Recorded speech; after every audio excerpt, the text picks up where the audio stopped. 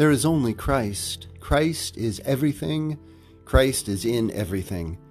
From the letter of St. Paul to the Colossians, chapter 3, verse 11. Hello, this is Rick, and welcome to Christ Through the Elements, my secondary podcast on this channel. I appreciate your joining me, and I'm starting something new today. At the top of this episode and these episodes, I will be running a public service announcement that I feel goes very closely with what I'm seeking to foster and to create and to share with this podcast. So I appreciate your listening to this, checking out the website that is mentioned, and staying with me through this service announcement.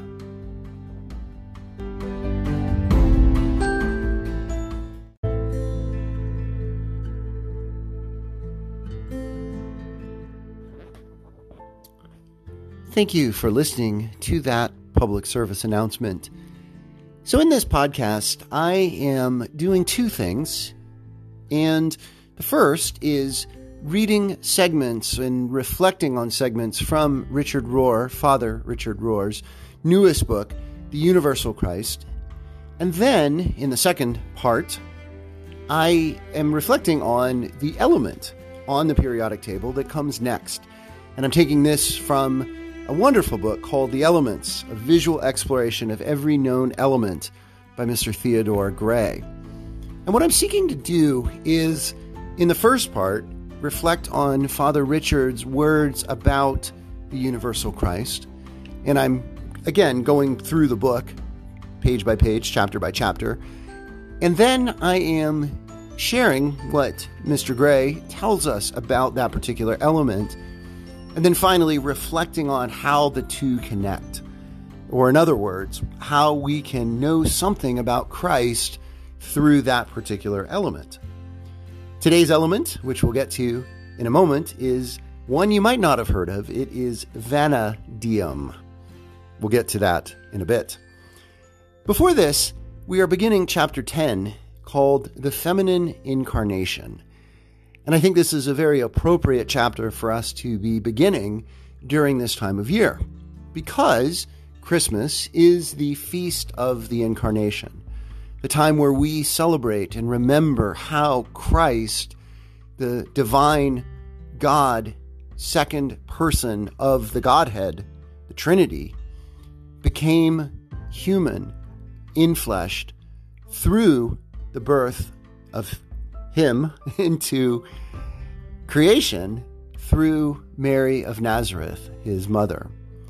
And there's a lot here to celebrate, a lot here to unpack. And I think Father Richard gives us some very important ways of understanding this divine feminine, who is a way of understanding Christ, and also who we see reflected in Mary of Nazareth, who Catholics uphold as the Blessed Virgin Mary, and all Christians uphold as a key, essential, vital aspect of God's salvation for all of creation.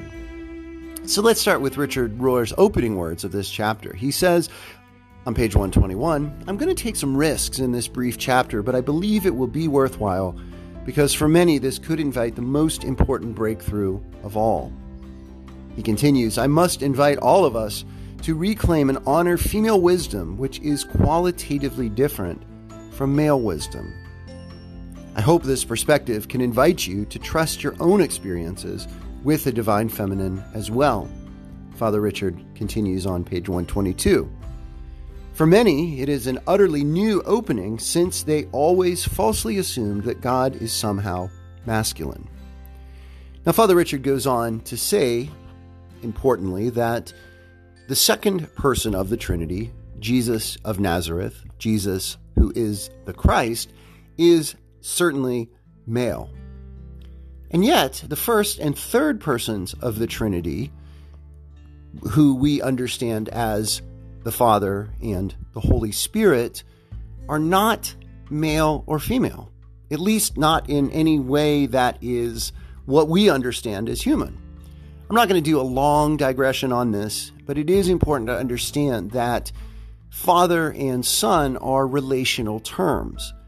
Jesus talks about God as Father not because God is a physical human father with all of the physical male parts and ways of maleness that we understand, but because Jesus sees God as this type of relationship.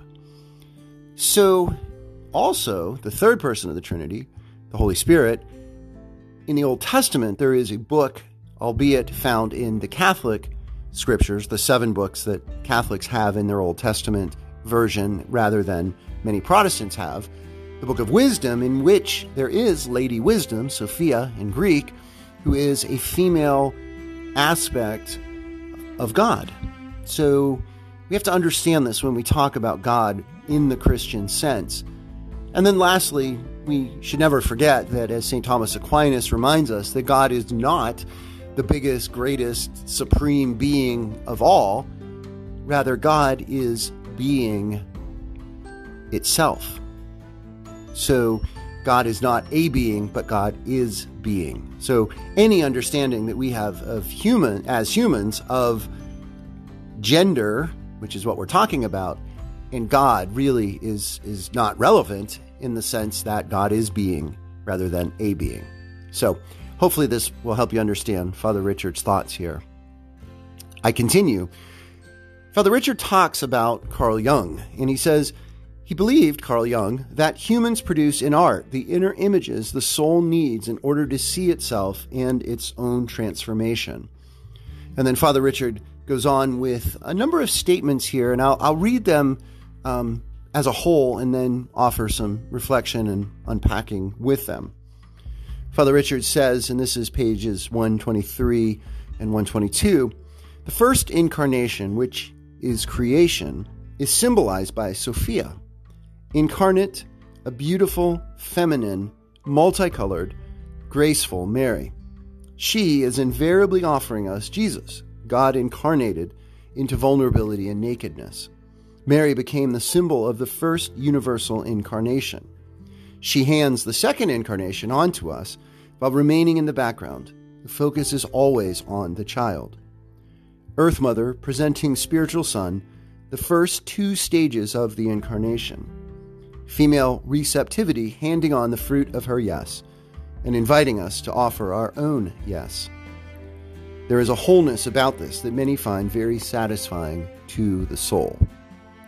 Now, Father Richard covers a lot of ground there, and to be succinct, what he is saying is that we are really celebrating the fullness of incarnation, the first being God's creation of matter and material and the cosmos, earth, and all that inhabit earth.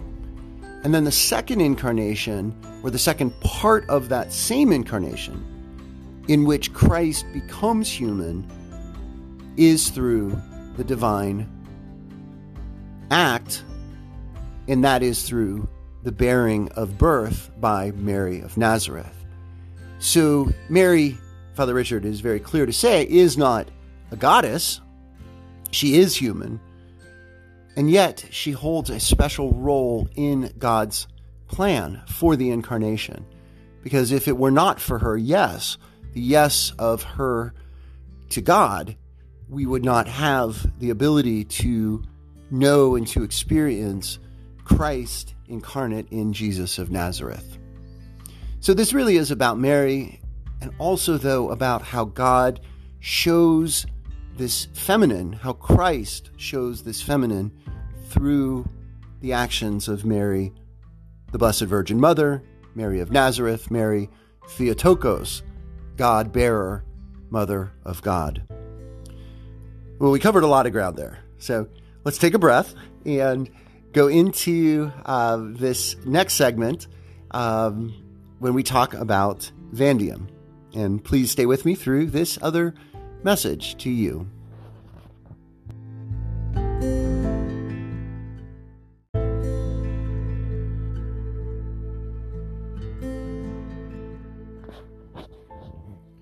Well, thank you for staying with me through that short break.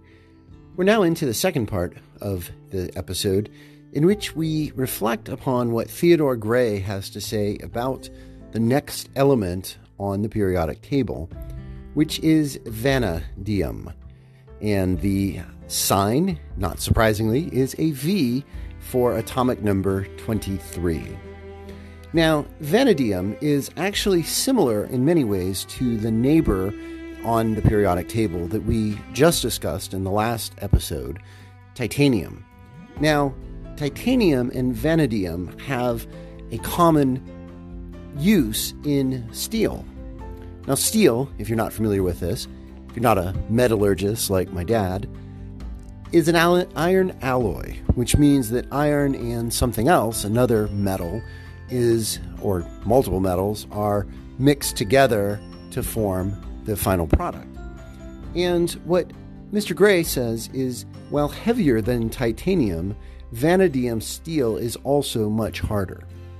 He says that often it is sold as ferrovanadium, which is a master alloy to be added to melted metal before casting. So oftentimes you can find vanadium in another form that gets added into the molten metal. He describes vanadium and the steel that it produces as, quote, the workhorse of industrial machining and a staple in every home workshop in the form of drill bits and router bits, socket wrenches, pliers, and so on. So chances are that one or more of your pieces of equipment, even in your home workshop, is an alloy that includes vanadium. Surprisingly, though, vanadium has another side, another place that we find it. Mr. Gray says toward the end of his overview of vanadium, power and grit define vanadium's working life, but it has a dainty side as well, because the green color of some emeralds comes from an impurity of vanadium. So here we have this element that is hard and tough and gritty and also quite beautiful and quite lovely and quite spectacular, really. Emeralds, I think, are one of the most beautiful of the stones, the rich green, almost alluring, engaging, engrossing, elegant gemstone. So where then does vanadium connect to what we've talked about, what Father Richard shared with us about the feminine aspect of Christ, and specifically how Christians, most completely, to be sure, Catholics, see this in the Virgin Mary, Mother of God? Well, I think it gets at that last quote. Because when we think of Mary or we think of God as mother, I think toughness comes to mind. Now, I don't mean toughness in a sort of harsh, violent kind of manner. Rather, I would think of a fierceness of a mother's love. Think about how completely a mother loves her child and how any mother would at any time do anything to protect her child. We certainly see this in the animal world, right? It's legendary how a mama bear will protect her cubs. And that's just maybe the most dramatic, most powerful example of the ferocity of a mother's love. But you find that really in all creatures. Human creatures included, human creatures perhaps especially. And I also think that, like vanadium, this tough, gritty metal, it also is quite beautiful. And there's an elegance and a luster and a luminescence, a luminosity that it brings. And I think we certainly see this in Mary, Mother of God, and in Lady Wisdom, if you read from the Book of Wisdom, understanding how wisdom is personified there, and also in Christ and in the love that Christ, through Jesus, through Mary, through all the saints, and through you and me, that elegant, beautiful, lustrous, luminous light and shine that God brings to the world. So I hope this has given you a little bit of some things to think about. A metal that you probably encounter, but you didn't really think much of.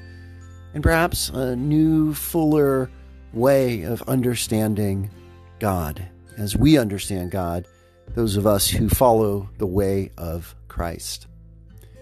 As always, thank you so much for listening. May the blessings and peace of Christ be with you always.